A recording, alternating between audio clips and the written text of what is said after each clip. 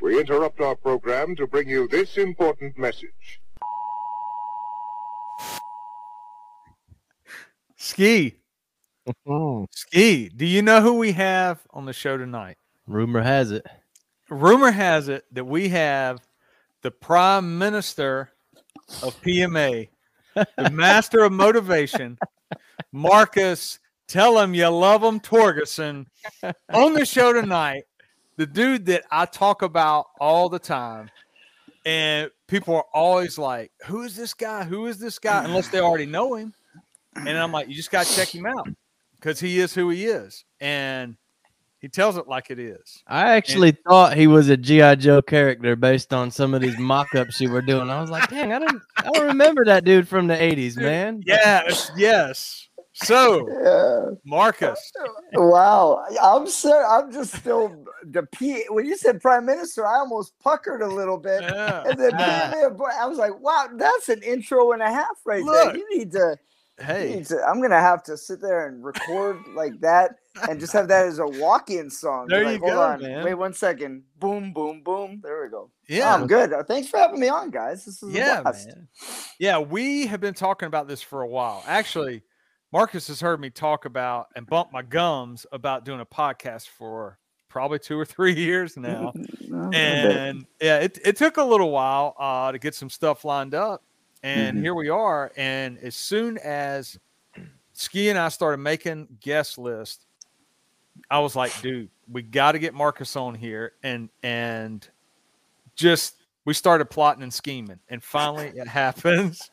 And so one of like the first things I want to ask right off the bat all right, is it true that back in the day you carried your own piece of cardboard and a boombox, and you were known for your breaking skills, pop locking and whatnot? Is that true? Yeah, well, that is a true story. This is where I'm happy that the internet didn't exist. And phones, this is even before those brick phones, the Motorola's. This is before that.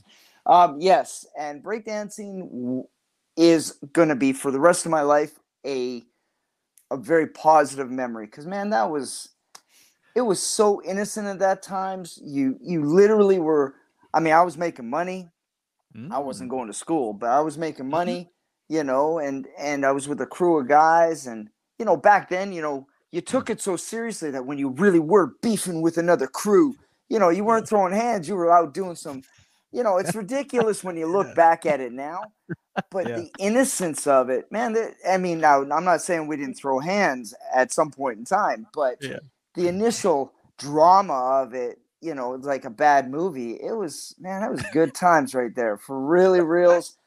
Man, I embraced the hip hop culture, man. We were tagging, which is not legal, right. But hypothetically, there might have been some markers on some buses and whatever, but it was just such an innocent time, bro. Honestly, it was one of the best times of my life. Yeah, the reason I even bring that up is when I talk about it, because I was young. I was like exposed to it when I was probably like second or third grade, like older dudes. Yeah, and that was like right when Crush Groove came out. Oh shoot! Oh boy! Get right into them. Fat boys are back. Give to me.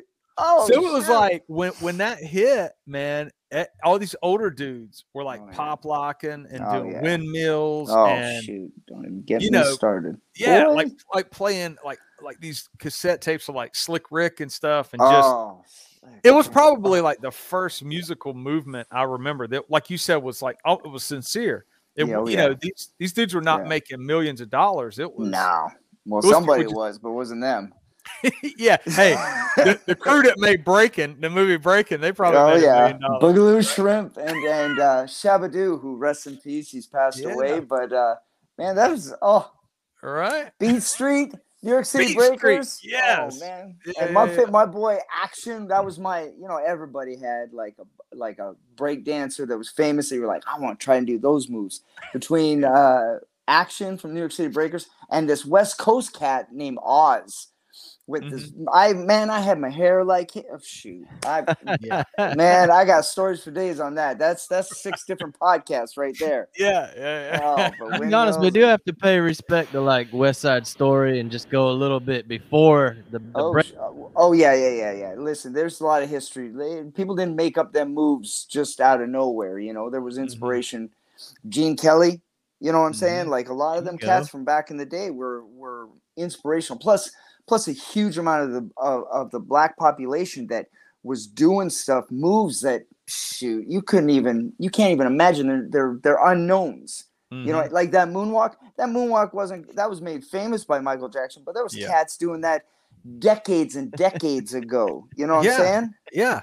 They called it sliding, man. Yeah. That's what, down here it was like, everybody's like, can you slide? Can you slide? Yeah. And then all of a sudden everybody's like, oh, Michael Jackson's moonwalking. I was like, hey, be careful with that because he didn't invent that. You know what I mean? No. Well, you get one famous person and then but listen, he shined light like Flashdance. Remember the movie Flashdance? Yes. There was a 10-second clip of a bunch of cats doing a bunch of stuff, And think about the poor guy who had to be the stunt double for Jennifer Beals doing windmills and backs in them leotards. Like there's an unsung hero right there. Yeah. Somebody find that guy. Yeah. I want to know if he's still alive. I need to talk to him. Yeah. So how was it doing windmills in a wig? Yeah, is it true that you were one of the lead actors on the show Fame? Is that true? I don't know why I just thought Fame. Yeah, no, Fame. That was man. Don't even get. I'm so old. I remember that. Yeah. And Leroy and man. Shoot, man. Yeah, dancing. Going all the way. Yeah, BC's throwing haymakers right out the bat here. Man, let me tell you something, dude. This dude right here, I always tell this. Like I told just I think like the last episode, like going out the SHOT Show, having no clue in 2020 what I was doing. And like we're messaging and you're like, hey, when I touch down there, I don't know where I'm going. I'm like, I don't either. I got no clue what I'm getting into.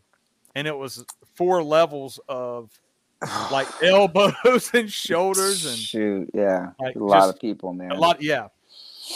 So I always joke with Ski about eventually, we're going to get back out there just to hang out at night and hang out in the cigar bars and stuff. Not really. Not the show itself sucks. It's nothing. It's nothing. It's all the after stuff, and which is tough because I'm in bed by 9 p.m. man. I'm an old man. I go to Vegas. I got to go and like do vampire hours and stuff. Right. I got to go take naps and stuff. Where's Marcus? I went to the hotel room to catch a 2-hour cat nap because he's old. Yeah. He's like, hey, keep those Red Bulls coming. Yeah. Oh shoot. Yeah. So when we were out there, one of the cats that we talked to, and I think you were just on his show, like maybe a week or two ago, is Jack Carr, or at least at Poster. I watched it about 2 weeks ago. Yep. But how about that dude, man? That dude's solid as the day is long. Yes. I mean, and I'll say this, it's first of all, I need to get something clear. There's people that think that he and I are best friends. And all of a sudden, people coming out of the woodworks, hey, I got this. Listen, first of all, anybody's listening, me and Jack Carr aren't best friends. All right? We're not best friends. All right? Now, that being said, the times that I've seen him, I want to share a quality that he has that we should all have. He has a very rare ability to meet people and make that person at that moment feel like they're the most special person in the world. And he does it with everybody. It's not, it's not just famous people. He does it with me, like regular people. And he just, if you've met him a couple of times, he just is always gracious in his kindness. And he's also always respectful of the fact that there's time and energy that's being spread out. And if people are buying his products, he wants to sit there and make sure that thank you for buying the book. Like it's how he is now is the exact same as he was when he first came out with Terminal List. Now I want to put things into perspective. He was at like 400 people or 1,000 people on Instagram. He's now, tipping big scales. He was just out of the military and doing his book. Now you see the success he's having, and there's been no change. And that, my friend, is a rarity, and it comes down to his way of leadership. You know what I mean? That's the bottom line. His leadership skills are very apparent in how he conducts his business on an everyday fashion, and it's amazing to me. Yeah, there are other writers who have expressed like, damn, dude, like he moves some books. And it's like, well, he's writing these good stories, but also it's that engagement too. Oh, like that, like a SHOT Show, man. He's talking to hundreds of people, yeah, you know, and giving them his time. I dig it. I was glad to see you on his show. I'm like, I like what he's doing in his podcast. And that, first of all, that talk was, you know, it's kind of like how this is. I'm sure he asked questions, but it was just like two of us BSing. You know what I'm saying? Yeah. And something that is important, if you look at how he's shipped out his books, okay, the way that he ships books out, the way, like shooting the page of a book. Yeah. Okay. You're going to see more and more writers in that genre coming up with, you know, different ways of doing it. He's raised the bar to a point that you just can't understand. I mean, it's just amazing, absolutely amazing. And I feel very blessed. I feel very blessed that he's been the type of person that he has been with me. I feel very, very fortunate. He's a good man. Yeah, man, that's the perfect segue. You're just talking about how with just his book takes off and he gets, you know, he's got quite a following now. Hollywood, he's a Hollywood guy in a sense. You know, people know who he is, and he takes that extra time and he takes the, you know, he's building relationships with every single person he meets. And I know recently I was listening to something you were talking about, how you were talking about a lot of output and not enough input.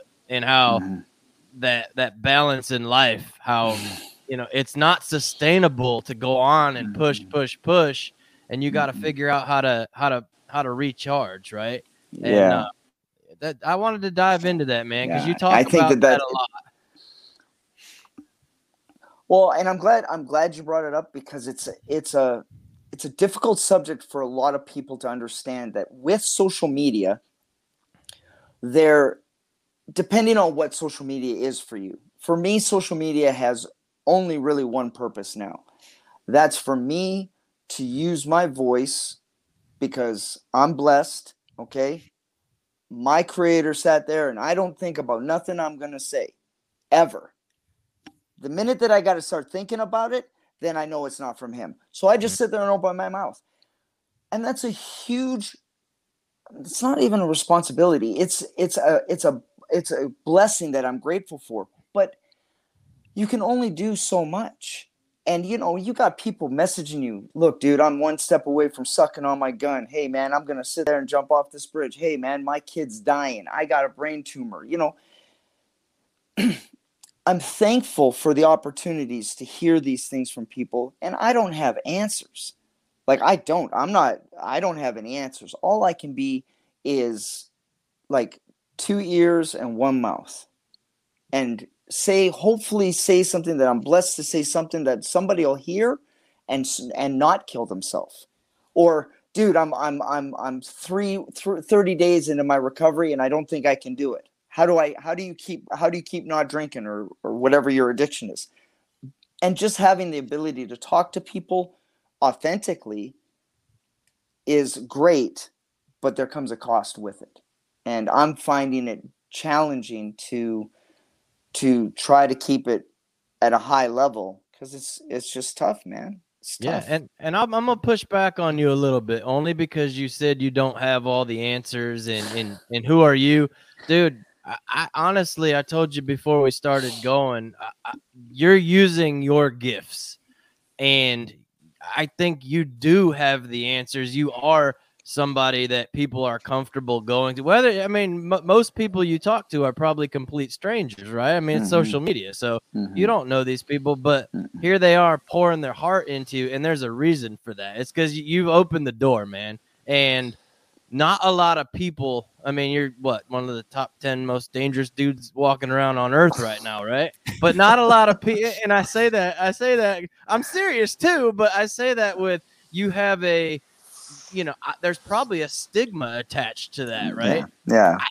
But I think what you're showing people is that that's not actually the truth, and you're the guy that's going, hey, whatever you guys all think about me, I'm telling you, like, there's way more to it, right? And that's what's really cool, man, is you've made yourself approachable, and I think you're changing. That you're doing, the work that you're doing, but I think that you're making a bigger impact than you're giving yourself credit for. That's what I'm trying to spit out on this ramble. Well, and honestly, and Ski, I appreciate that. I appreciate that more than you're gonna fully understand.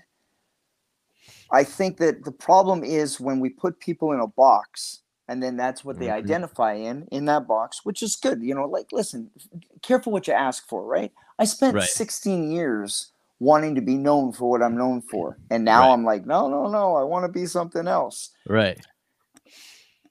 If my whatever I did for a living is something that gives somebody the ability to talk to me, great. If it's the fact that they know I was a drunk or I'm in recovery, and that's what it's going to be, great. If I have to talk about trauma or being sexually abused or drunk mothers or whatever, I don't care what it is, because all those things that happened. And I just had a conversation with somebody today about this. I don't regret any of that stuff, because those things are what give me the ability to say what I need to say, and that a man, a woman, a child, whoever can say, well, wow, you're not talking out your ass. You actually do know what this is like. The hardest part I have with our society at this point in time is the lack of communication. We have the ability to be, this is the most information-based age in our history, right? We couldn't get any more easier ways to communicate. No. And yet we communicate less now than we ever have before. And it saddens me that, and that's the only reason that I dig social media the way that I do, because I'm able to sit there and be on a podcast, talk with these two handsome studs, and somebody will listen to this and hear something and be like, oh my goodness, it's like they're talking to me. And if anything will keep somebody from ending their life or feeling like they don't have any value or worth from this conversation, then it's paid back a thousandfold the time. Yeah, absolutely, man. And that's one of BC and I is one of our just kind of like in our bio of what this podcast is about, man, is just purveyors of that positive mental attitude and a love for people, man. Like all people. We need love, man, and there's not anybody walking around on this earth that doesn't need it, man. And if we can have conversations that just start bridging gaps and just bringing people together, man, then we're on the right track. Like you said, even if it's just one person, that's one more person, So that's cool, man. If we can keep one person from the enemy's hands, then it's a good day. 100%. And it's that simple. And I think that I pride myself on trying to keep things as idiot simple as possible. And now I do that for myself, because if somebody ever calls me out on spelling or proper usage of the English language, I have that ace in my pocket. But the truth of the matter is, the simpler we can make something, it means that somebody will pay attention. And if you got to use $20 words to make yourself feel good, great. That's fantastic. And if your audience or somebody you're listening to resonates with that $20 word or that paragraph that you just said, then, and all you needed to say was, I need to use the toilet, then right on. Cool for you. The people that talk to me know that I'm going to not use big words. I'm not going to use huge sentences. And I try my best not to cuss anymore. I try my best to not use profanity, because of the fact that the people that need to hear it sometimes can't handle it. But if I'm talking to somebody and they don't understand anything without some cussing, then you better believe I'll pull out some words that'll make people turn green. I don't care what I have to say. I'll say whatever's needed to that person so that they won't be so the enemy won't win. I'm fighting the enemy every day, and I know everybody else is too. So you're good company though, man, because BC's the kind of guy, he still asks for crayons at a restaurant. So like we're all on listen, those kids menus are way better than the adults ones. Yeah. Okay. I tell everybody, man, I keep it as simple as I possibly can. Right now, I'll nerd out with a little bit of vernacular or something every now and then. Well, you just had me at vernacular. Shoot. Yeah, no, but it's true. Like when you're saying, like when you're talking with people and just trying to explain either your thoughts, or if they're expressing to you anything to do with sorrow, suicidal ideation, any of that stuff, as a human being now, it's our responsibility to help that person. Truth. And and the reason, I mean, for the three of us, we know what we're talking about with that background, but there are people out there right now who will hear this and who will either experience it through a relative, a friend, or they will experience it on the job, being EMS, fire, police, whatever. Lord, yes. And yes. Yeah, and so when we're talking about something as simple as talking slower to someone when they are feeling this way, slowing all of our actions down, and doing our best to just listen to what they're saying, and half the time that's what people need in the moment. They just need someone to listen to them and to keep them talking and processing. It's like I've told people before, like if they're talking to you, they have not fully committed it. Yeah. You know. Yeah. So, there's still don't hope. So don't be scared to talk to them. Don't be scared to even talk about that. Let them talk about it. Yeah. And I think that there's the biggest fear for most people who are talking to people who are going to commit suicide, for example, is I don't want to say the wrong thing because then they'll kill themselves. Well, I hate to break your heart. If they're going to do it, they're going to do it anyways. Ain't nothing you're going to say that's going to push them over the edge. They're already on the edge. So let, as you said, BC, talk. And then who knows, perhaps in the talking, they will see that their problem really is temporary, but feels permanent. And if some way we can sit there and get them to just see a small bit of light, shoot, man, that's the business right there. Yeah. I had a guy one time, I was on patrol, and I tell this story sometimes to a lot of the newer officers so they understand. In a second, you're in the middle of a situation, and we go to this call. We travel through the shadows because the call came in that he had a knife and was going to kill his family.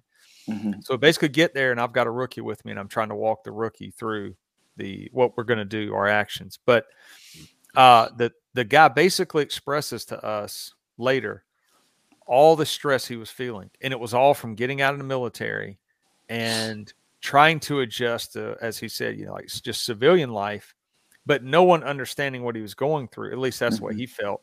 And so he had just started drinking excessively, and he did not have a job at the time. So we went from him doing some actions that we had to go hands-on, go through a table, into the side of a wall, get him in custody. Yeah. And then basically he and I talk all the way, and I'm like, you know what you need right now is not time in jail. You know what I'm saying? Like what you need right now is you got to be talking to someone. So we work through all this stuff. Then he goes, I drop him off. He talks to a counselor, and he calls me. I give him my phone number. I mean, I'm a freaking patrol officer with like a cell phone, my personal cell phone. I give him my phone number, just like, look, call me, man. He wasn't a criminal. The dude was just on a breaking point. Like, you call me if you need anything, or just let me know everything's good, man. Like you'll see me riding the beat. I'll ride through, wave at me, whatever. And it was like a week later. This dude calls me at like 3 or 4 in the morning, wakes me up. And the first thing he says is, I got a job. Like, I don't even know who the dude is. You know what I'm saying? Like, I didn't know who he was when he called. So just tell him, man, I got a job. I appreciate what you did for me that night, because he could have been shot and killed just at what was going on. So instead we just kind of tussled and broke a table or whatever. But it's this idea of when we started talking and seeing, what was going on in his life. And he and I talked on the phone for a while. He was like, to everybody else in the world, they would make fun of me about having this job because the way society looks down on certain jobs. He's like, but this means I matter. You know what I mean? Like, I've got a job, I'm making money, and I'm going to get my way out of this. And I was like, yeah, dude, like, you know what I'm saying? Like those days, whether it's on patrol, whether it's in a job, whether it's a relative, like to be able to sit there and help someone out and then see that they don't harm themselves or help their family. I'm just saying, like, I hate that he went through that, but I feel very good that how it worked out for him. And people need to feel that, I think. You know what I mean? Like that connection with other people. And the hope. Right? The biggest problem that I see is people feel hopeless. You know what I mean? Yeah. And that this storm that they're going through is the biggest storm ever created, and that they're in the abyss and they will not be able to get out. And that's why that whole, you hear temporary problems, permanent solutions. But remember, it's how they feel. They feel it's permanent. It's not my job to say, buddy, it's not permanent. Get over it. Yeah. Right? Yeah. It's not my job. And here's something else to remember. BC's telling this perspective from the perspective of a law enforcement officer, right? There is no reason that we can't encounter people like that every single day, not in the profession, right? Like you can walk into any store and you can tell when a person's in distress. You can tell when somebody's having a shitty day. But as a society, as a culture, dude, we just turn our head to it and we put our head down and we keep pushing on because we're so self-centered. We're so selfish. We're so focused on all the stuff that we think is important. And you know what I mean? And like, we need to really open our eyes and pretend like you're in that position where you're answering that 911 call for somebody for help, because man, I'm on a soapbox right now, but this is somewhere where I've personally challenged myself is to try and start talking to people. Like if I'm in the grocery store, if I'm in line with a cup of coffee or whatever, turn around and like say good morning to somebody. Because just that comment right there, and then they kind of look at you like we live in such a weird time. When you do that, people think you're fucking weird, right? You know what I mean? Like, why is this guy talking to me right now? But man, and breaking barriers, man, breaking barriers, right? And I think like there's no better time than to have this conversation than right now, because we're in a world of hurting, man. Like, well, first of all, Ski, you're 1,000% right.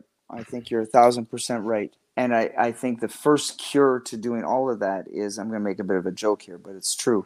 The minute everybody starts returning their carts, okay? Yeah. The minute everyone starts returning their carts, okay? Because hold on, bear with me for a second.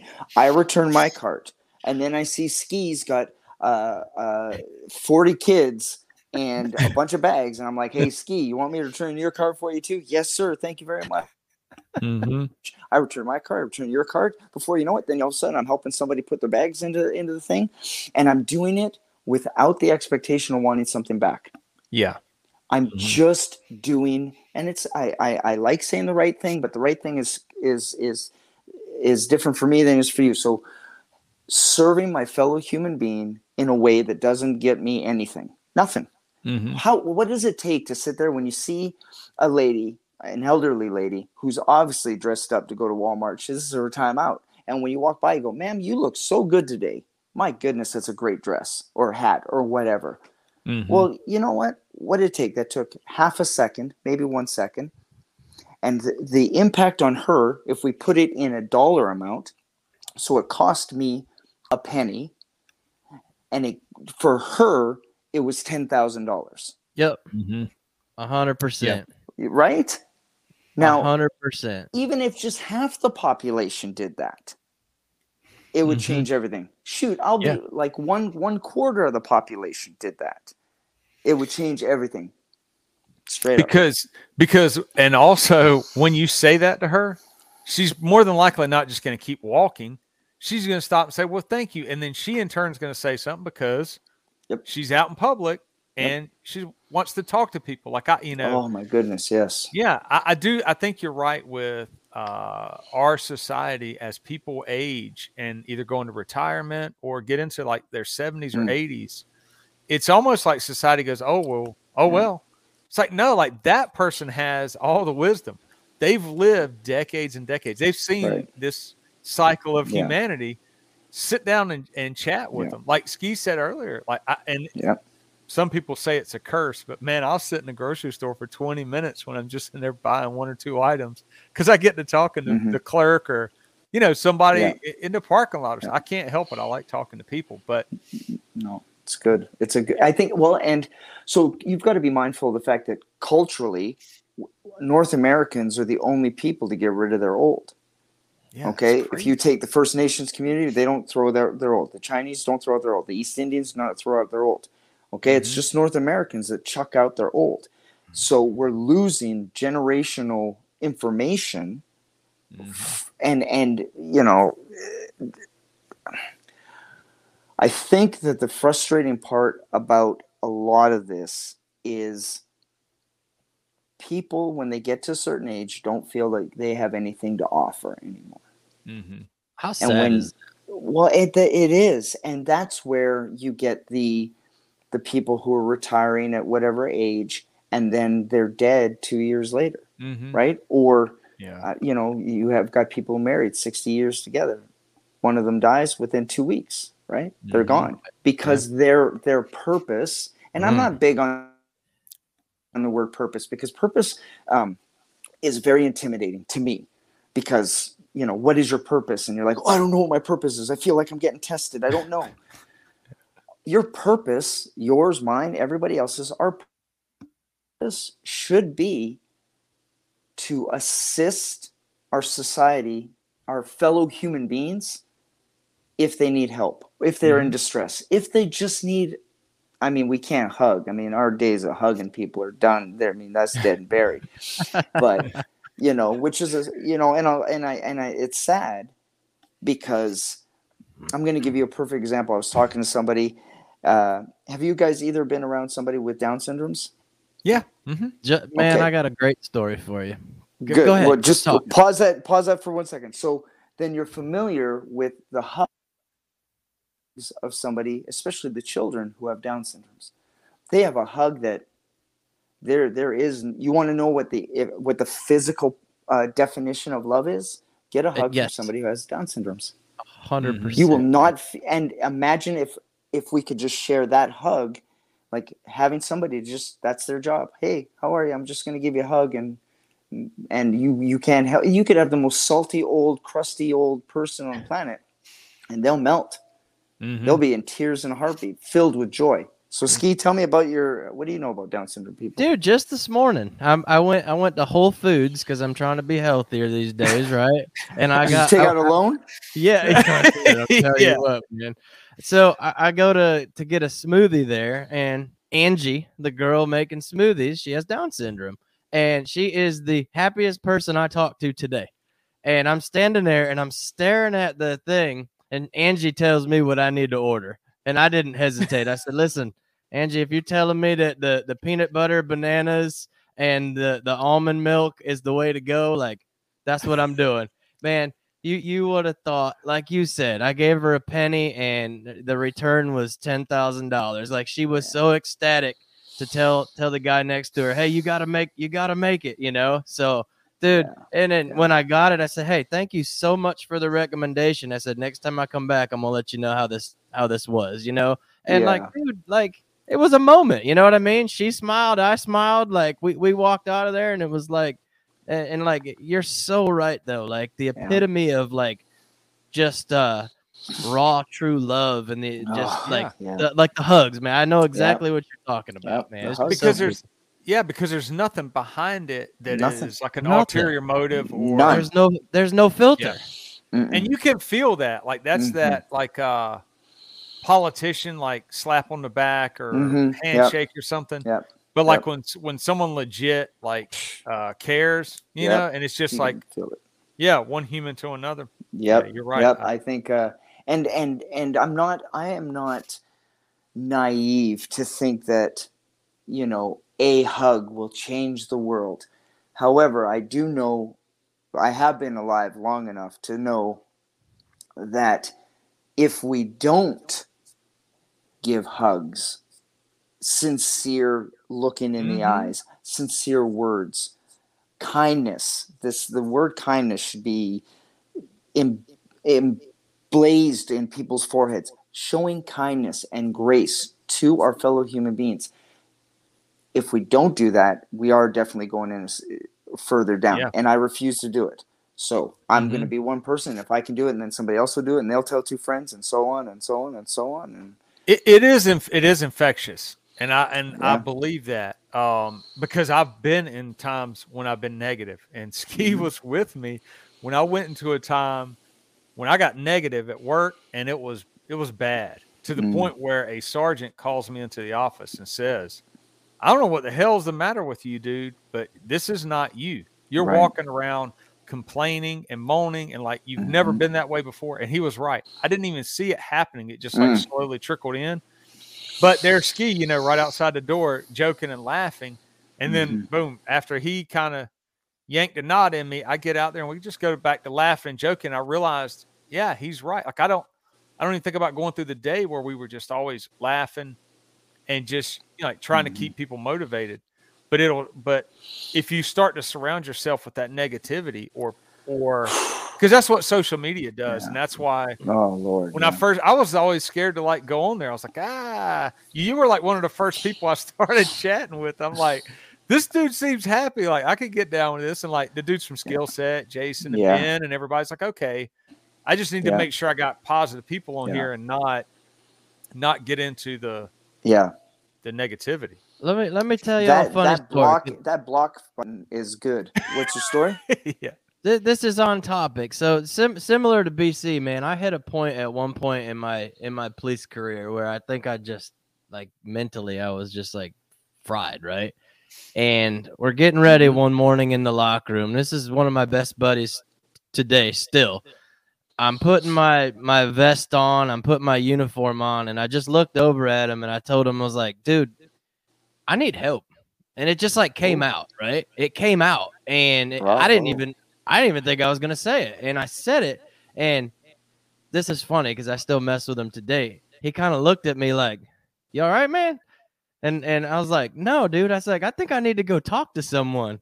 And he's like, you need to take the night off. And he started, you know, he didn't know how to respond to me, man. So like, it was one of those things where he was kind of like, hey, put your shit on and let's go to work, man. And that's what I did, right? So interestingly enough, fast forward several years, this guy he's in like a men's group with me and everything. And like, we can have these real life conversations and stuff. Right. But I bring that up to say, maybe this conversation the three of us are having will prepare somebody to respond to that differently than my buddy did, right? Because here's what happened. Here's what happened is I swallowed it like he told me to. He's like, hey, put that away, man. Like we don't need that right now. And because that's the only thing he knew how to do, right?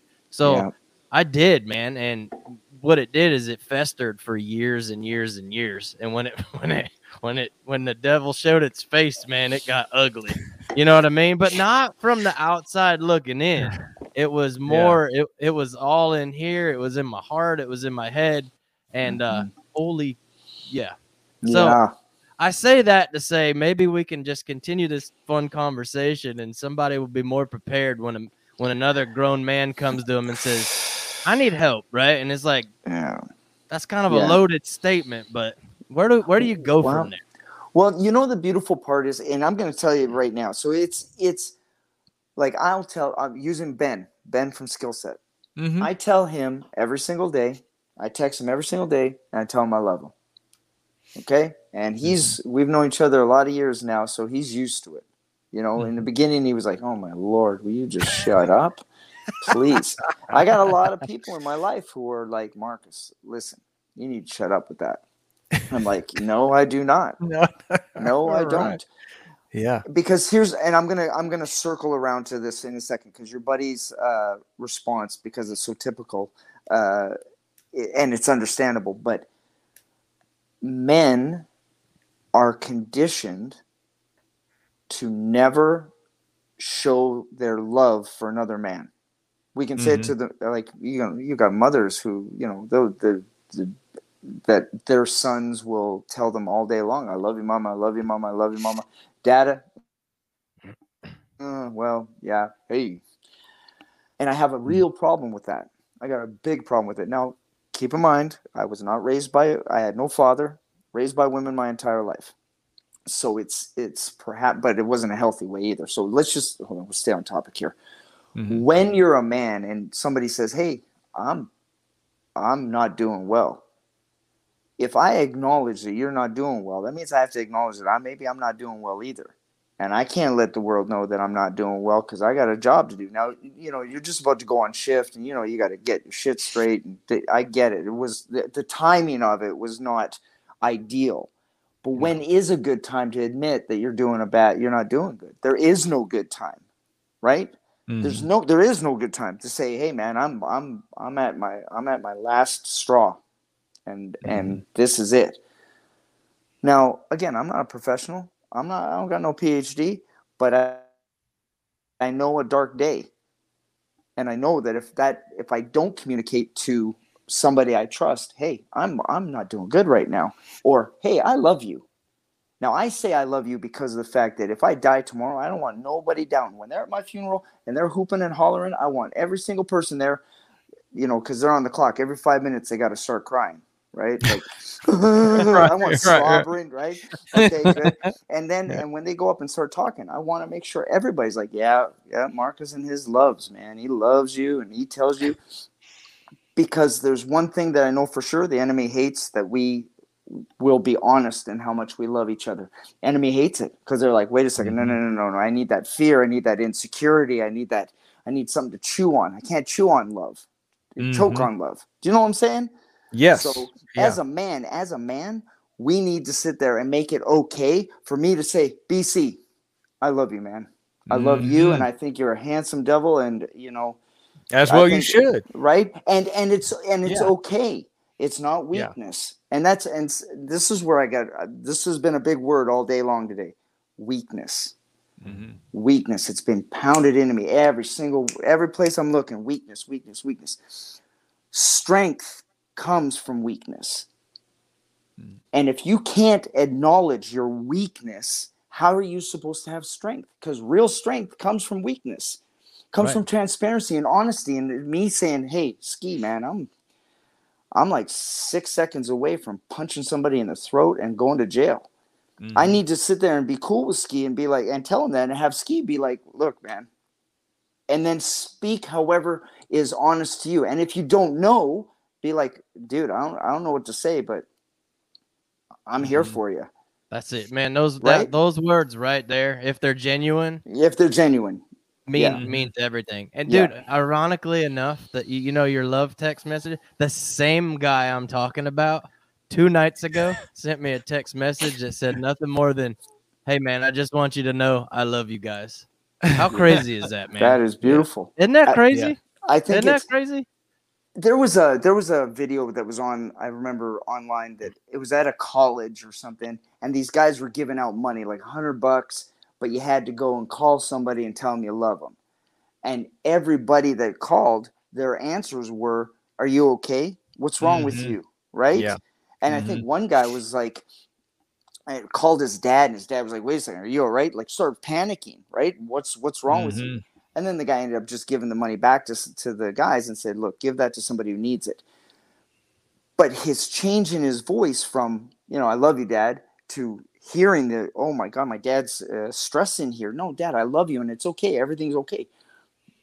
That's a wake-up call.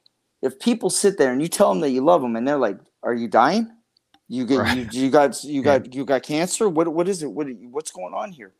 There's a wake-up call to, hey man, you're not saying it enough.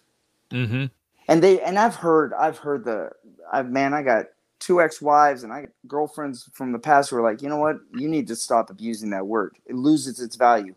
Bullshit. It doesn't lose its value. Right. If I say it every single time and I mean it, then it doesn't lose its value. 100%.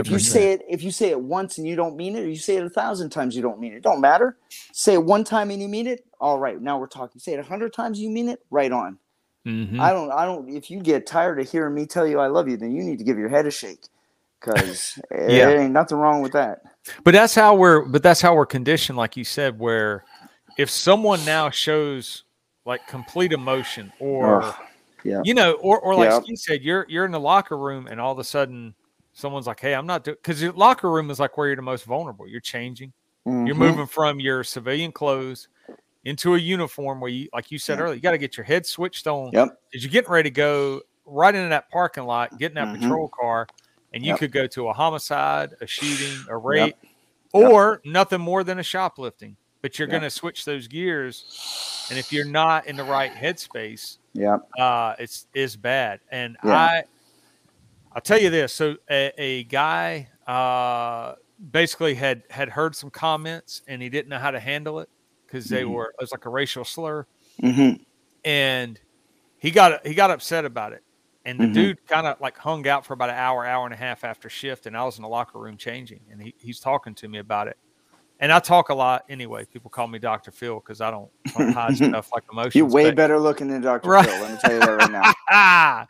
But he broke down and started hugging me because he was so hurt by it. And we had to kind of talk and work through it.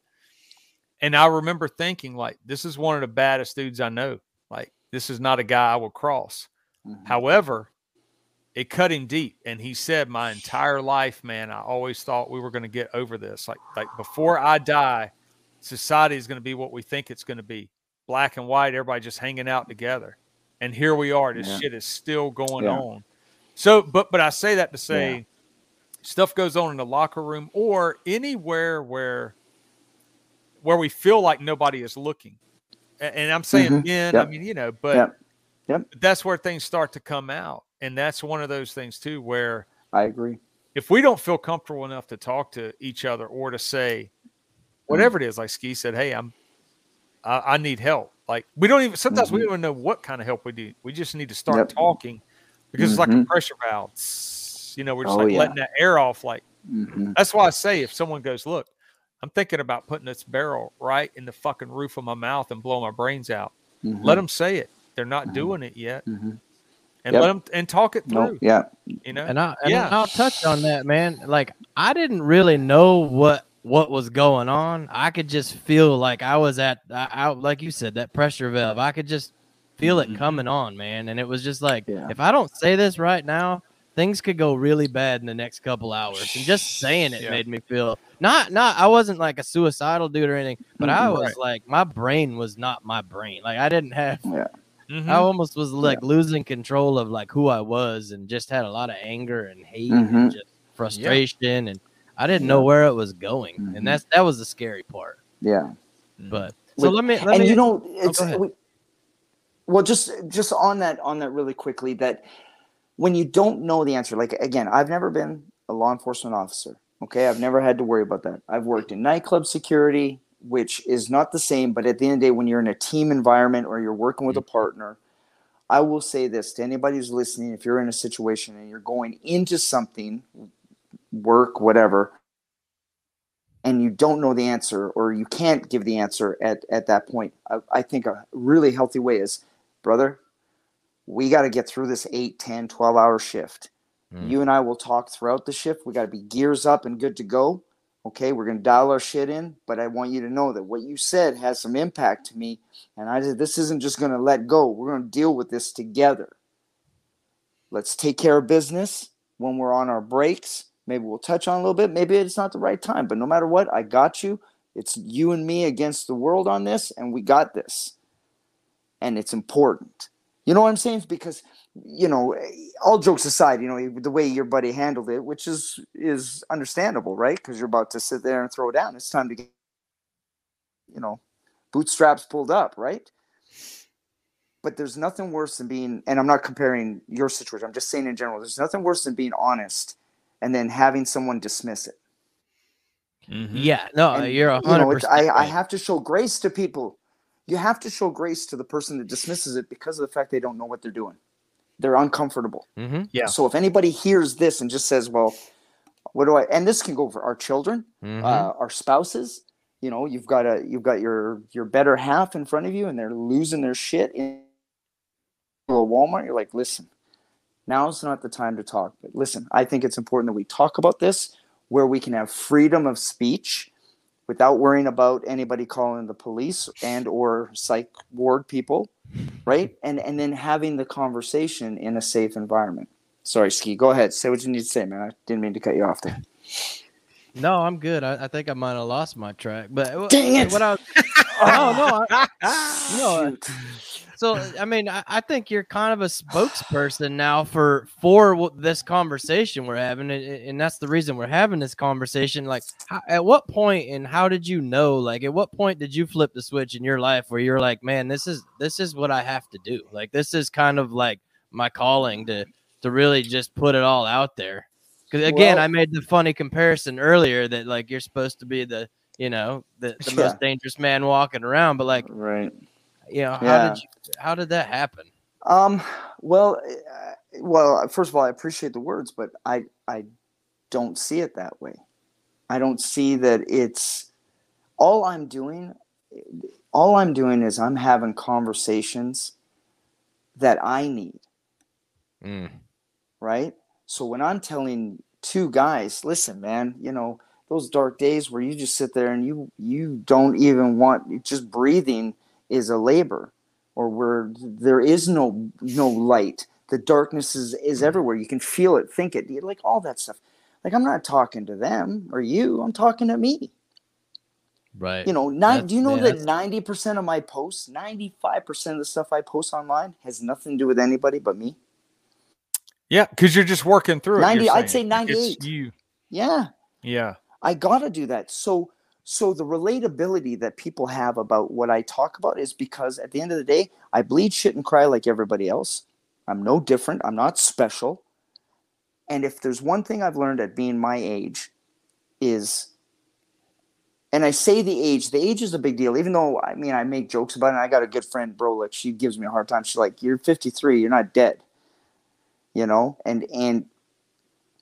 I use the age to saying that I've experienced everything I have to this point so that I can have a conversation with you and know what I'm talking about. I don't regret anything that's happened from like the beginning of my life to where I am now. I don't want to change nothing, zero, because of the fact that it allows me to have a conversation with man, woman, child, and say, perfect example is I had a conversation with a woman who was raped 5 years ago. We talked recently. She got a little heated and was like, what the fuck do you know? These are her words. Forgive my language. What the fuck do you know about being raped? About being violated? Whoop. Mm-hmm. Let's bring it on. And I shared with her the reason why I know all about that. Mm-hmm. And she looked and she started crying because, she knows that obviously I just shared with her some pretty hurtful things. Like, oh my God, I can't believe you understand what I'm talking about.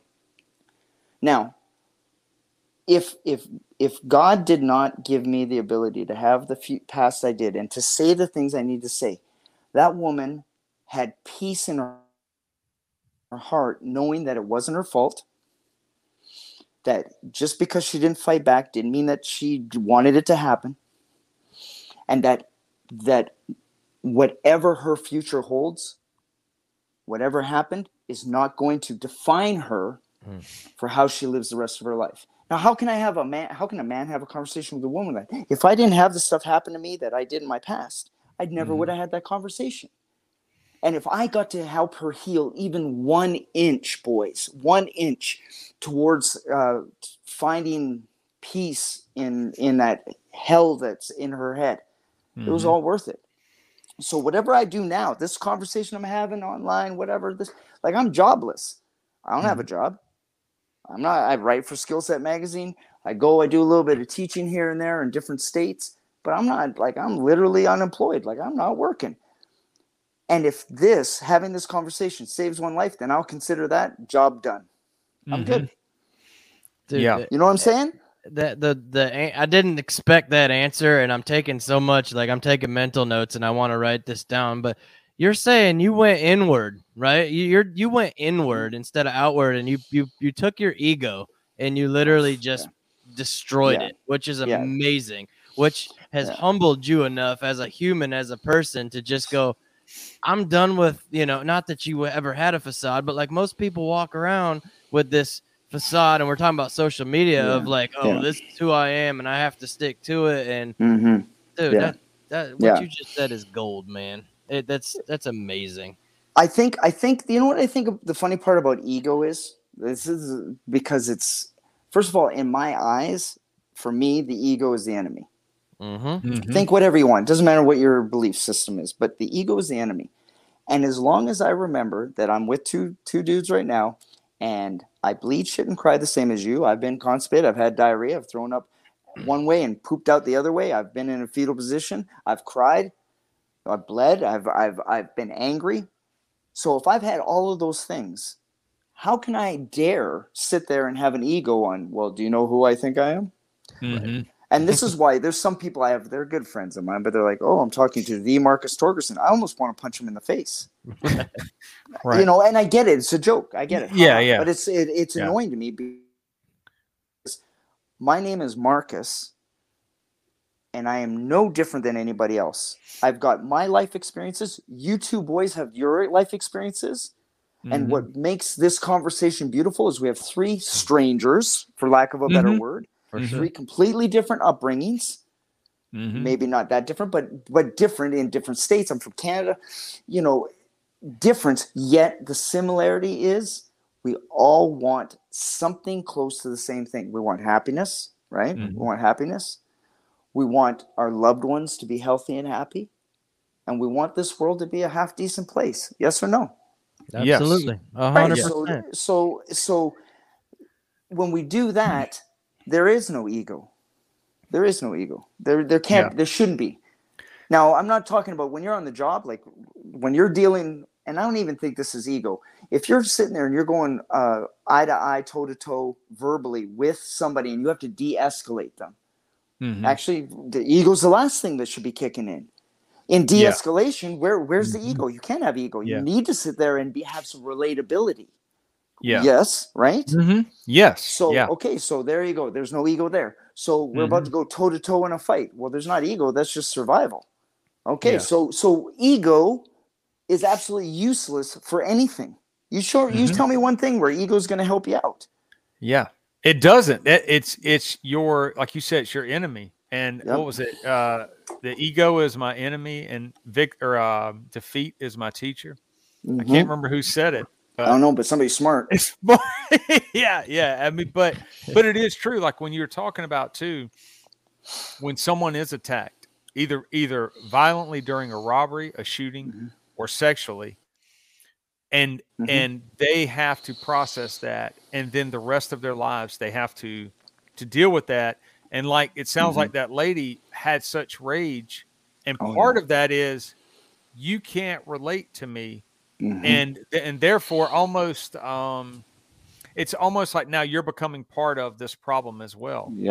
But then when you could tell her your attacks and what has happened to you, then probably for her there's this bonding too of like this is what we do need. We do need to understand. Even if someone hasn't been sexually assaulted or raped, they still can be an ear. They can still be someone there to talk to. Oh Lord, yes. I use recovery as a perfect example. If I have somebody who's going through, let's say they're meth heads, okay, they're going through meth. I have never smoked meth in my life. I have no idea whatsoever. Okay, but I know addiction. I know what it's like to sit there and go 1 day, 1 hour, 1 minute, 1 second at a time, to not have my addiction take over me. Where I had this problem I have with labels. If like I'm addicted to coffee, I fully admit it. I'm not changing it. It's not going anywhere. Tough luck. I'm going to stick that out. But if somebody's addicted to I don't know. This is going to be stupid. Friends, the TV show Friends. They have to watch it 24 hours a day, 7 days a week. They watch it all the time. Terrible. But it's an addiction where it's unhealthy. When whatever they're consuming is in an unhealthy amount that impacts others and their life. As long as I have a commonality, that's my new word because I don't like comparison. I have a commonality. Okay. If we have a commonality of a subject, then we can have as BC said, we can have the talk. We can start the dialogue. And if we can start the dialogue, the enemy is going to have a miserable time. Because now two human beings who have a commonality can get from a distance, can now get closer and start the healing process to not having that addiction have the power that it does. Mm-hmm. And that's the number one thing for anybody that's going through an addiction. Mm-hmm. Right? Yeah. Yeah. And I knew at a young age I had an addictive personality, and I got lucky. I never started down that path, but luck had nothing to do with it. Well, or I guess what I should say is I'm fortunate that I did not start that path, because like you just said, when I like something, I want a lot of it, and I want it all the time. And let me tell y'all something about BC. Is he's holding back a little bit of truth right now, because I've seen him eat like 846 Laffy Taffy in a 10-hour shift. Yeah, dude, that's no joke. Severe addiction. He's like, I can't stop eating these things, man. I'm like, look, hey, bro. You're right. Look, I used to have this spot, man. I used to have a BP gas station, and I would stop there. It's on my beat, and I could just park there and do a lay of the land. Gang members come in and out and all that. And the clerk was like, I would go in and get a drink. I'd buy some of them little Laffy Taffy. He's like, hey, take them. They're yours. Like, oh, you're not going to charge me? He's like, no, go ahead, man. Because I would always stay out there, in the restaurant. He was an enabler, man. He was. Hey, look. And he said, I would come in there and he was like, hey, my friend, you like the Laffy Taffy? He said, get more. He knew as long as I kept eating them, I'd stay there. And Skee's not lying, man. I had rookies that I was training, and my floorboard would be full of Laffy Taffy wrappers. I'm not kidding. Do like probably, I mean, realistically, probably 70 to 75 pieces. Like no joke. What flavors? All flavors? Oh, dude, grape, banana, strawberry. They're good. You like them banana? Look, yeah, banana's probably my favorite. And strawberry. You eat banana and strawberry together. You got strawberry banana. Okay, well that's different. Little Debbie's too, man. I'd hit them little Debbie's like nobody. Listen, I'll tell you right now. Listen, we already have a problem with obesity in the police industry. Yeah. This is not helping the cause. You want to know what's funny? Is all you had to say to BC is you had to ask him what was up with that extra chin, and he would get all pissed off. Yeah, dude. Because you have to wear that tight tie, and like you can't hide that little flappy thing. You got Dunlap's disease on your butt, right underneath your throat. If you just walk up to him and just kind of like touch it, got a waddle. He'd be like, "Man, I'm not eating Laffy Taffy ever don't again." Touch my wife for 10 minutes. That's the best part of the job is dudes will call you out and be like, "Hey." I mean, I'm gonna be so honest. They just like, hey, you're a fat fuck. You better. Yeah. And I'm like, you're right. And Skee's your right. shadow just cracked the cement. Yeah. My neck was my indicator. But also, if I kept eating like that, I mean, I would have been jacked up. I'd have messed my body up, man. That was bad eating. But I had gotten pretty big, man. I was a serious. That much sugar. Listen, that much sugar. And dude, on top of that, at that time, I was drinking like 20-ounce cheer wines and monsters. and monsters. Oh my! Oh. We were in a undercover van one night doing jump out stuff, and it got silly in there because BC had like two monsters to the point where it was almost not funny anymore, and we were like, hey.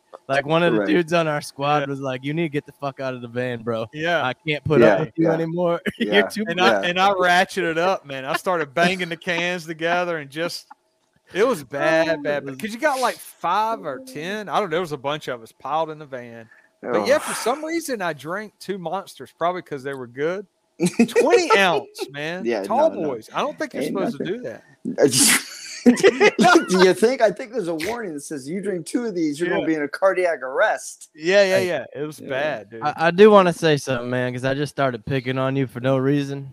I just want you to know I love you, man. Man, I love you too, buddy. See, there you go. See? So, hey, let me ask you this, Marcus, because we talked a lot about pouring out, right? And just recently, you were talking about just having to refill your own cup, man, and do that input. Like, what are you doing personally for yourself to do that? Because I think a lot of people struggle with burning burning on, like running Yeah. on E, but not really Yeah. knowing how to fill yourself back up so you can continue to go out there and serve other people? Well, I'm big in the word. And a lot of people don't like this new Marcus, right? They don't like this faith-based Marcus. They don't like it because, they expect me to say something stupid or whatever. But that's a fact. I dive into the word. I need to. It's not want to. I'm blessed to be fortunate to work out, but I need to. I've learned that if I don't do a physical activity every single day, something that the enemy, gremlins, whatever you want to call them, that's just food for them. They're like, haha, hey, fat boy, what's going on? Hey, you're enjoying this not doing anything, lazy sack of shit thing, like whatever, all that nonsense that it goes in. It's a lie. It's a lie. So to combat that, I need to. I'm disciplined in certain things every single day. I get up, I dive into the word, I go for a swim, do a little like body weight stuff with the swim, and then I know at some point in time in the day, I'm going to do some type of a physical workout. Now, it's not like, I'm surrounded by people who are just crushing it. You know what I mean? Like just beasts. I'm not doing that, man. I'm talking like, I'm happy if I get like, some push-ups and some abs and some squats. I'm good with that. But the fact is, and I say that to because I don't want to alienate people listening, being like, oh, I got to do A, B, and C. I got to be like crazy with my workouts. No, you need to do something that will not give those gremlins something to feed with. So, and to recharge me, I need to walk. I need to do those workouts. And I am fortunate that the people that have been, since I moved back to Texas, right? This is my home. And I've been here, and this is my spot. And I'll call it out like I'm letting everyone know. This is my house. And I need to, because other people have been planted in my life for 13 years here. Planted, that are now coming. Those fruits are starting to bear fruit, man. It's like those relationships. So I've got people around that I didn't have in the past. So, and even with that though, I'm not fully recharging because I still get sucked into the social media stuff, right? Like before, I'll give you a perfect example. I'll go on, I'll take a look. Now, what I should do is look at my notifications, look at my messages, which can I answer now, which are actually important, what do I got to do, and then that should be it. But no, all of a sudden something will pop up and some stupid reel or some stupid video, and before you know it, it's an hour later. That's not good. Yeah. Because what I'm ingesting, I have a hard time. I love Rick, man. Rick Hogg, Warhog Tactical. Yeah. Man, that's my boy. I love him to death. Him and Kelly, they got they're just awesome. But they'll always show videos of people who are like messing up, right? They'll ride a bike and then smack into something, right? Yeah. For me personally, I've got probably 6 different accounts that show those videos. I can't see those. I can't see people going and getting hurt. For whatever reason, man, I'm real sensitive to that. Like it really impacts me. So I don't want to see it. I don't want to see nothing that has to do with pain of somebody else. And it's so weird because I teach violence. I teach how to deal with violence. I should be diving, or same as anytime, the videos go by of some event that's happened, like somebody came into a store or something like that. Yeah. Right. Like even just talking about it right now, my heart is beating. I've seen enough violence. I've been violent enough. I don't reminders of what this world's capable of. I got enough in here that I'm trying to deal with. You know what I'm saying? And I'm preaching to the choir here. You know what I mean? Like I know who I'm talking to. Yeah. So I'm really not talking to you guys. I'm talking to whoever's listening. What we take in is a big factor on how it's going to impact our day. So if I get to see dog videos and cat videos and shoot, I don't know. I see a lot of kids with Down syndrome, those videos, because the algorithms picked up what I'm tapping on. So I'm going to use that to my advantage. I'm tapping on everything like that so that's what I get first off. Yeah. Sometimes it doesn't happen that way. You know what's crazy is I was talking to somebody the other day, and I don't know the exact numbers on the stat, but we were talking about older generations earlier, right? So take somebody that's, you know, maybe in their 80s or their 90s, right? And they're still on Earth. They say that because of the amount of information out on social media, the internet, we actually take more information in like a day than that they took in like a 10-year span. Yeah. How crazy and I believe is that. Thing? And like, dude, and you wonder why we walk around as a society and we're just so fucking tired and we can't figure out why. Oh my goodness. Like, yeah. I'll give you a perfect example. I've said it before. When we were kids, or that younger generation, when Faces of Death came out. Oh my goodness. The video, right? That. Like, oh yeah, I remember man, that. messed with me because I was a little bitty kid. I was like 8 or 9 or 10 maybe. Oh, but God. now it's old. Faces of Death 20 hours a day, man. All day. Yeah. If somebody's on social media, like you just said, if you click on something, the algorithms start to pick it up. You start getting either political stuff, or you start getting or more violence. More violence, yeah. Right, and I can't. I'm with you. I can't. I've told people before, I don't want to see things because I know I'm going to save up what my capacity to keep taking on violence. Yeah. So I'm like, I don't want to see extra violence. I don't want to see more of it. I have had some younger people say, "Oh, you're soft, and I try to keep it light, but I want to say, I tell you what, I want you to come watch and see some of the stuff in real life, and then go sit with the families and talk to them and deal with it. Like this doesn't mean you're a tough guy because you're 25 and you can watch a video of someone getting hurt. Oh my Lord, no. Because I can't do it now. Like I'm past that. Nope. And oh yeah. And like Ski said, when you're taking in, even if it's just negativity all day, you're seeing the whole world through a phone. Whereas I could literally go 24 hours and maybe have the best day of my life up until I pick that phone up or computer. And then I'm seeing a earthquake in say Indonesia somewhere or, explosion going off in the Middle East. And it's just like, damn, like I don't want to think about human beings getting murdered, killed. And here's the crazy part. We know all this, right? But we keep doing it. Yep. That's the addiction. Dude, that's the addiction. Insane. Like, so we all have an addiction, right? Like you already know it. You're like, I don't want to pick up my phone, but I'm gonna pick up my phone, and damn, I don't want to see this video, but I'm gonna click on it anyways, right? But also we are older. So our frontal lobe is fully developed and we're mature and we know now from our experiences what this does to us. 20-year-olds or even 15, 16, 17-year-olds don't. And man, they're ingesting this stuff at an astronomical rate. And like you just said, every generation has to deal with whatever that is that they're worried is going to run the truck into the ditch. It was horror movies when we were kids. Oh my God, you're watching Friday the 13th. You're gonna be a serial killer. It's like, well, no, but it could still have an effect depending on a certain the way the kid is. But I'll be honest, I'm pretty proud of my algorithm right now. Yeah. What do you got going on? What do you got? Screaming goats and like dogs doing funny shit like that, man. So like, I feel like I'm in a happy place right now, man. Yeah, that is a very happy place. Yeah, man. Well, because we talked about algorithms and social media. So first thing in the morning, and I'm bringing this up today because it had a negative impact. The first thing I did today, instead of getting up, I usually get up at 5, and I dive into the Word, then I go for a swim at 6.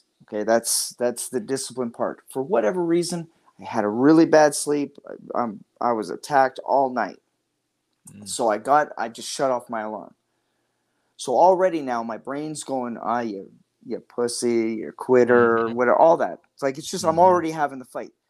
I turn over, look at my phone, and I immediately check for my emails. And there was an email about something to do with my cloud.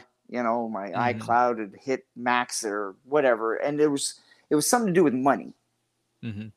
Man, I put the phone down and I just started like mushrooming effect of, oh my God, what about this? Or I got to change a credit card. Or, like all this garbage that is absolutely no importance whatsoever. None. Like really, right. like really isn't.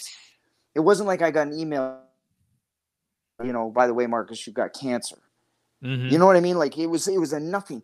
And it messed my day for most of the day. I had to dive into the word hard, and I had to like really like shake my head, like literally shake my head a bunch of times and be like, get out. Devil is a liar. Get out of here. I don't need to hear any of that nonsense. And my point is this, is whoever's listening, if the first thing you do is grab your phone, which we all do, there's very few people that don't just grab the phone first thing in the morning. And if you don't, I love you. That's beautiful. I'm envious of you. But we grab our phone. So if we're going to grab our phone, then it's got to be something that's makes you smile first thing in the morning. If that's you're going to grab it, if you're going to grab the phone, then you know what? Then something that's got to make you smile, because it will. And we're talking about a generation like kids. You're 15 years old. You live on your phone. I'm a grown ass man, and I live on my phone. I know what teenagers do. Yeah. You know what I mean? Yeah. And they're bombarded with 20 hours of the world, their world. And most of the stuff that like I admit, most of the stuff that teenagers look at, I'm like, are you retarded? But that's their world. I have to respect their world, right? I have to respect the fact that to them, that's important to them. I don't like TikTok videos. I don't like to sit there and see the stuff that they're looking at. Yeah. But that's what makes them smile. Cool. But 20 hours of it? You know what I mean? Yeah. And just before we go any further, I just wanted to say one more thing, because we were talking about how the world is just a big crap show right now, right? You know what I mean? It's just brutal. I was at an airport, and this woman, she had to be, I don't know, 70, maybe 80. And I don't know why I had the audacity to be like, wow, can you believe how bad this world is? Like, I never talk to people like that. And she looked over, she goes, oh, honey. She goes, you guys have it so easy right now. And I was like, ma'am, this is like the worst ever. And she goes, honey. Every time she called me honey, I felt like I needed to be like cuddled. Yeah. And she was like, honey, you have no idea how bad it's been in the past. We're in a good place right now. So imagine that. And that perspective. It's all about perspective. How the three of us look at the world because of the way that we look at it. And then you took it somebody who happened to be around for the last 80 years, and they're going to be like, really? Do you know what a real depression is? Right. Yeah. Do you know what it's like to really watch? Like, so what I have a problem with, the more internet that we have, the more the sky is falling. And the sky isn't falling. The sky will never fall. And no matter who's in president, no matter how bad the inflation is, no matter how bad any of that is, it's not that bad. And that if you actually talk to your fellow human being, you'll see that, you know what? There is a ton of love. There is a ton of community. And there is the United States of America. We are united. The division is because we allow the TV and the people outside of that to share that there's division everywhere. Yeah, there's division. Yeah. And there's always going to be racism. There's always going to be that. But at the end of the day, the truth is, if you put everybody closer together, you'll see that we're more together than we are apart. And that's. But I'll chime in on that. Yeah, chime in. Something I don't know if BC. I don't know if this is a BC. You can coin this as your phrase, but something that you say a lot is it's hard to hate face to face. Yeah. Right? Think about that. And I love that saying, and I heard it from BC, so I'm crediting him on that. But it's real easy to sit behind the computer and your phone and hate everybody, right? But you know what? Stand go back to the coffee shop, turn around and look somebody right in the eyes and tell them how much you hate them. That's going to be way harder than it is to be nice to them.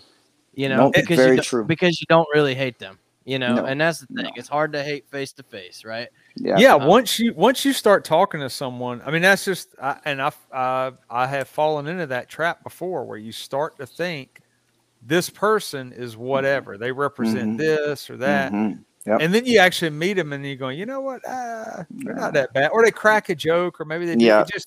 It's the human side that once you get around someone, you're like, okay, everyone's got their faults. I've got mine. They've got theirs, you know. But I do think that we are in an era right now where more people are doing this, like what we're doing, talking to each other and messaging one another and just starving for some positivity, almost like another peace movement kind of, you know, when you track history and you come out of violence and cultural shift, and then people go, okay, we need to back it down and throw a little peace out there. You know? And it starts with the conversations like we're having right now, and it being okay. It's okay for three men to talk about things that, like the kid who sat there and said, you're soft. Again, that's, you know, you're a kid. When we're kids, we say stupid shit. Like, that's just human beings, right? You're born, you get young, you say stupid shit, and then you get old and like, I can't believe I said stupid shit like that. Yeah. But that's okay. You know, you listen, there's a saying, and I haven't trademarked it yet, but I'm going to have to, because I keep bringing it up. My karate instructor told me something like 30 years ago. Be kind to dumb animals. Yeah. And it has saved me from prison. It has saved me from all sorts of things. If you're talking to somebody, and it works with de-escalation as well, really works with de-escalation, and you're looking and you're like, wow, you really are the stupidest creature known to mankind. How can I be mad at you? You're just, how did you make it this long to be alive?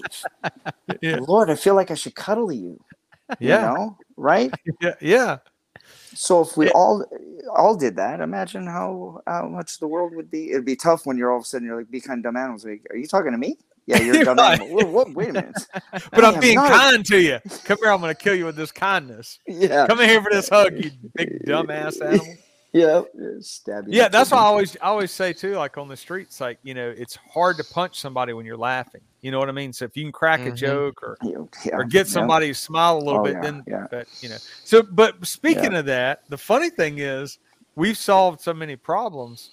One of the things I tell people about you is the Clint Emerson book that you're in.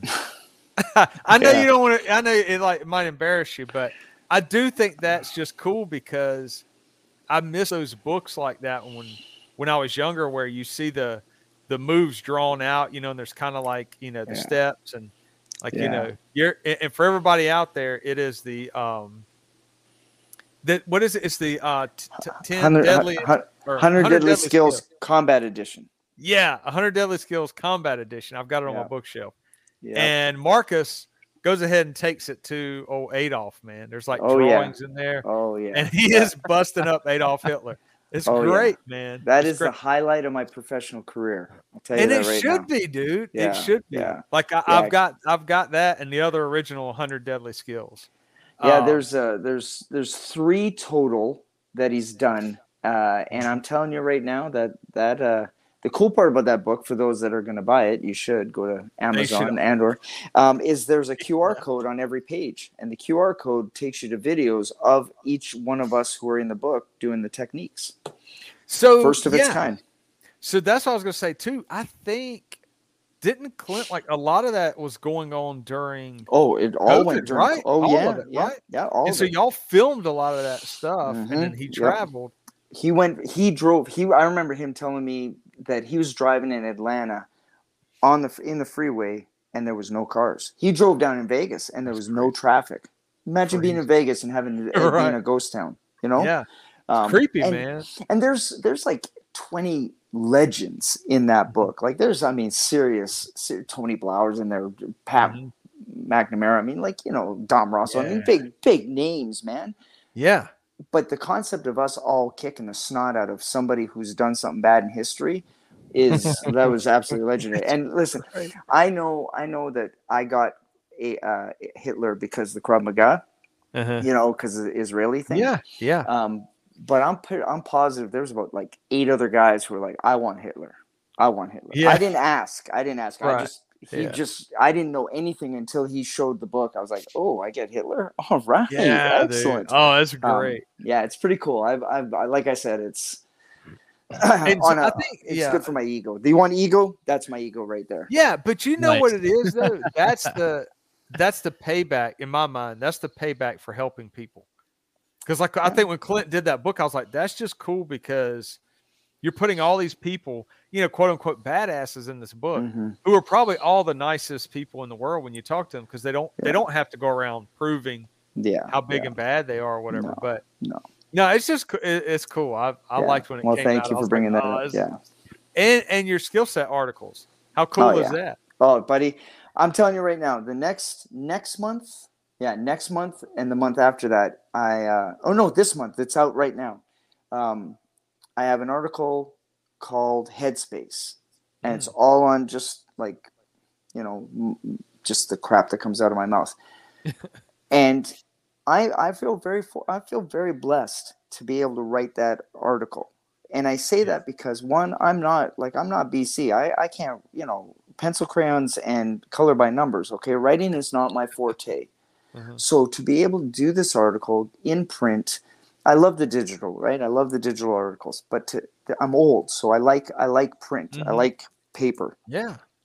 But to sit there and see an article that I've written that possibly will impact somebody else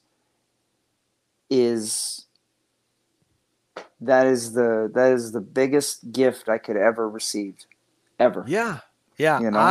I told Jason and Ben, I know I told Jason recently, like I would have written articles for free.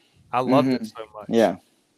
And think about when they first started Skill Set. You go all the way back to Red Bloods, man. Like, I was right in the beginning. Yep. Yeah. Yep. So it's just cool how they built that, and now you're writing. It's cool, dude. I love it. And you know what? And that's 100%. That's Ben. Since Ben became editor, he sat there and he was like, "Look, here's something that you can do. I want you to do this." And I was like, "Buddy, you've spent time with me. I barely can form a sentence. Are you sure about this?" And for him to have that kind of confidence in Marcus, this is what I want you to do. I can't thank him enough. Like I can't. And it's important that we give credit where credit is due. When somebody does something good, shine the light on them. Because at the end of the day, nobody's asking for it. The people that are asking for the light are the people that don't deserve it. The people that are sitting over there just kind of doing good things, man, shine that light on them. Ben Turpak from Skill Set, he's the editor of this thing, and he's the one who sat there and put me on that magazine. I'm thankful to Clint Emerson, because if it wasn't for Clint Emerson volunteering and saying, "Hey, you're in this book. Do you want to be in it?" The answer is, of course, yes. Not when, why. I didn't ask any questions. Just the answer is yes. The answer is always going to be yes. Yeah. You know what I mean? Because if good people that you respect are willing to trust their reputation on what you're going to do, then that's pretty dope. Like coming on this, see, like podcasts have gotten, unfortunately, people think that, you're on a podcast. Oh, you're on a podcast. It's not a big deal. Do you know how much I'm grateful for the fact that somebody feels that I have something to offer their listeners? Yeah. It's not, I don't give a shit if it's Joe Rogan or Buddy's basement one that he's got like 3 people listening. If you feel that I have something of value, then it is very important to me that I'm grateful. I am thankful for the opportunities. You know what I'm saying? Yeah, we appreciate it. I mean, we've got 6.5 million listeners right now. 6.5 million. No, I can't even work. Yeah, at least. At least 6.5 million. Is that metric or what? I'm just yeah, I don't know. Oh shoot! Wow, who's that? That's cousin Kenny, man. What is it? That time, BC? It is that time. Hey, Marcus, go ahead with it. We always love talking music, and Ski just flashed cousin Kenny Loggins up on the screen for you. So, oh my goodness! All right, so you let's talk music for just a second, man. All right, I want to paint that picture though, man. Marcus, he's going out. He's going to do his fast walk because that's part of his part of his recharge. His real. I don't know what when you're 53. I don't know what the form looks like. But I ain't speed walking, so my hips are not moving the way that you're not doing that. I gotta mess with you a little bit on that. Heck yeah, of course. So what's when you pop your headphones in and you're speed walking, man? What like within the last 2 weeks? What are you listening to? Oh, you guys are gonna hate this because I listen to a lot of faith-based music. So That's it ain't cool. gonna be nothing that anybody knows. Tested, However, man. however, um, uh, usually what a lot of times I'll end up listening to, like old school hip hop. Mm-hmm. Nice. You know, like Grandmaster Flash. You know, Oh, Curtis yeah. Blow. Yeah. You know, Run Mhm. DMC. Mm-hmm. Like those are an era of music where Mason, mainly because I know the lyrics of the songs. You know what I'm saying? So I Right, can right. walk and blast that out and sound like a retard, and that's okay because nothing new. But those old school 70s, 80s, 90s hip hop music. Mhm. Oh yeah, man, I'll listen to that all day. But then I also love a little bit of like you get some Sade in there. Shoot, man, and you get a little low groove to it. You know, I get a little Aretha Franklin, a little, you know what I'm Yeah. saying? Like, you know, Yes. Uh-huh. yeah, bring it. Oh, don't get me started. Yeah, Ski and I talk about like old soul, man. Like that was Oh, yeah. Yeah. I think he Man. posted Ski posted some drifters the other day. Oh, And yeah, and a couple of people were like, "Damn, man, I forgot about the drifters." I like, you better not ever forget about the no, drifters. no. Good for you. You should post that at least once a week. Yeah. Some Love it, Al man. Green. Come on. Oh, I just you know, posted. I just posted the La Bamba soundtrack, man. oh man, Fantastic. shoot, yeah, that's some. Oh, I am a yeah. See, it's funny how all of a sudden a song go in your ear. And all of a Yeah, sudden you're yeah, like, yeah. I'm about to sing that, and then your other brain's like, Yeah. shut up, don't do it, don't ruin that Do song. it, man. Yeah. No, so I like it. That's so when you said like faith based, man, that's that thing too. Like Ski sometimes will kick some stuff out too that I don't know what it is, you know. But hey, if it Yeah. motivates you, Yeah, it gets people shoot me an moving, artist, man. Well, if you're listening to some good Christian stuff, what are you listening to? Um, about to sit there and get off this and look at my Spotify list. I'll say, Yeah. so a lot of times I don't actually listen to say who the artist is. It's just the song will Okay, I come got on, and then all of a Yeah. sudden I'm like, dang. There's a song called Redeemer by Maverick. I'm ruining it, but it's a song that I'll be playing on a regular basis. And believe it or not, I'm listening to Whitney Houston singing "Jesus Loves Me." Come on, man. He loves Whitney Houston. Literally, I I, love I her. came I I love came her. out of the Whitney Houston closet about 5 episodes ago, man, and people Shoot, keep well. knocking me for it on. Oh, whoa! that- Then put me in the closet with you, Dude, because I am. Yeah. Listen, don't. And I'll tell you right now. So you ever saw My Bodyguard or The Bodyguard, right? Mhm. oh yeah, Okay. yeah, dude. So when yeah. she sings that song, she sings "Jesus Loves Me" with her sister by the lake. I was like, Uh-huh. oh my God, I love that song. And then I heard the soundtrack. I was like, well, that don't even sound like the song. Like I was listening to it. It's great, but and you know what I've been listening to? Elvis Presley, Confidence. I got Confidence because we listened to it. Because I'm telling you right now, it's so I'm reading this book, okay, on you know that pillow dude. What's his name? Mike Lindell. Yeah. Oh, the salesperson, the My Pillow guy or whatever. Yeah, Yeah. this guy. Yeah. Okay. Yeah. He used to be a crackhead or whatever. Uh-huh. So I didn't know he was a crackhead. But anyway, so it's a tough book to read because the first part of it is all about him being a crackhead, and I don't know, it's just tough to watch somebody talk about their demise. But at least I know it's going to come up soon.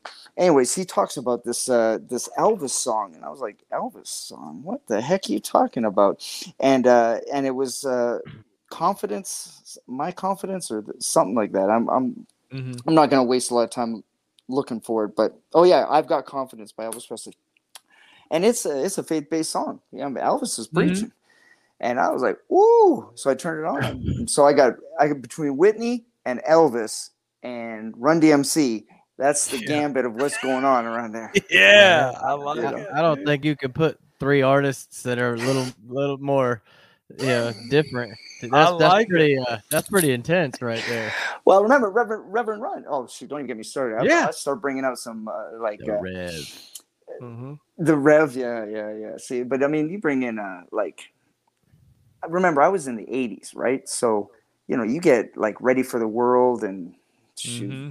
You know, new edition and stuff like that. Anyways, I got a guy for you, man. Have you ever listened to anything that Brandon Lake has done? Oh shoot, yeah. Oh yeah, dude. Oh yeah. Anything that dude touches is gold. So. Oh yeah. No kidding. For really reals. Yep. Not too shabby, boys. Not too shabby. Yeah. BC, what are you gonna go with? Because Marcus, what we do is we always put out music recommendations to people, and we like to put people on the show on the spot like you. So we got Elvis, Whitney Houston, and Run DMC. Man, that's pretty awesome. That's tough, man. Yeah. I'm gonna go with two tonight. One, maybe have I ever talked about Billy Stewart before? It's not ringing probably a not. bell. No. So when you're talking about old soul, but also like mixing in calypso and just a lot of different stuff, Billy Stewart, this dude had the best sound, and like this is like mid 60s, man. But my dad had a jukebox when he ran a bar, and when he closed the bar down, he kept all the records, the little 45s, you know. So we would sit around. My job was to always change the records out as everybody's drinking. But man, Billy Stewart, check out some Billy Stewart. Summertime, right. Secret Love, Sitting in the Park, Fat Boy, all four great songs. But then I'm going to switch gears and give you some of that a new band, but it's an old punk rock sound. It's a band out of Philadelphia called English Teeth, but they're former members of Patriot and Lower Class Brats. And so they got a couple songs out. I think they've got like a little 7-inch record, and a couple of them are on like Spotify. So people are like, oh, I can check them out on Spotify. But English Teeth, I think Instagram, Instagram is English Teeth, but really good, like just a really good. And they've been around a while, so when they're playing music, it's legit. These guys aren't like just cooking up some fake stuff. So I give you a little Billy Stewart, some old great sounds. I give you some new English Teeth. That's pretty strong, man. What are you going with, Ski? I got a band that I always come back to because I just love what they do, and I've never heard a bad song put out by them. But I'm gonna go with a band out of Pennsylvania, Hailstorm, with Miss Lizzie Hale on the vocals. Her brother RJ, I think, is the drummer. And I love when a female enters into the rock and metal hard rock arena and just dominates it. And that's a band that just crushes it, man. And she can sing her ass off. Nice. You know, she can do it all. Like, she's got the pipes, man. So, and if you're looking for one song to go, what the heck is what is he talking about today? I want you to go to the song Love Bites by Hailstorm and just try not to bang your head too hard.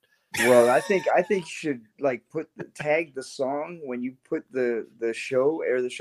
Yeah. Like, you know, you can add music, then you need to add that song onto it. Yeah. Done. Unless it sucks, Ski, and then you don't do it. And I got one for BC too, man. I'm gonna go with the Remembrance, because even though you don't like Friends, man, Marcus and I will be here for you, man. Dude, okay, look, this is the last we'll be thing here I'm for you. About it. Is that may be the worst TV show ever? So I don't care. I'm not going to waste a lot of time on this. I used to work in a bar, and it was called Fred's Uptown Tavern, and it was downstairs. And every Tuesday night, 200 people would come into the bar and watch that show. 200 people. There was during the commercials, they would have, like, you know, speed dating games, all that kind of stuff. But 200 people would spend an hour or however long it was and watch that TV show. And then it became a shit show because, you know, everyone got drunk. But 200 people left their apartments or houses, came to a bar on a Tuesday night and watched that show. Like, that's some power, man. Yeah, that's like a masochist convention or something, man. That's a bad show. Yeah, terrible. That's rough. Listen, you're talking to a guy who watched like 8 is Enough and different strokes and stuff. You know? Nicholas. That little kid Nicholas, man. What the world? 8 is enough. Yeah. All right. Ski, you got anything else? Do your thing, man. All right. Marcus, thank you for coming on, man. We enjoyed it. You're the man. Disruptor's out.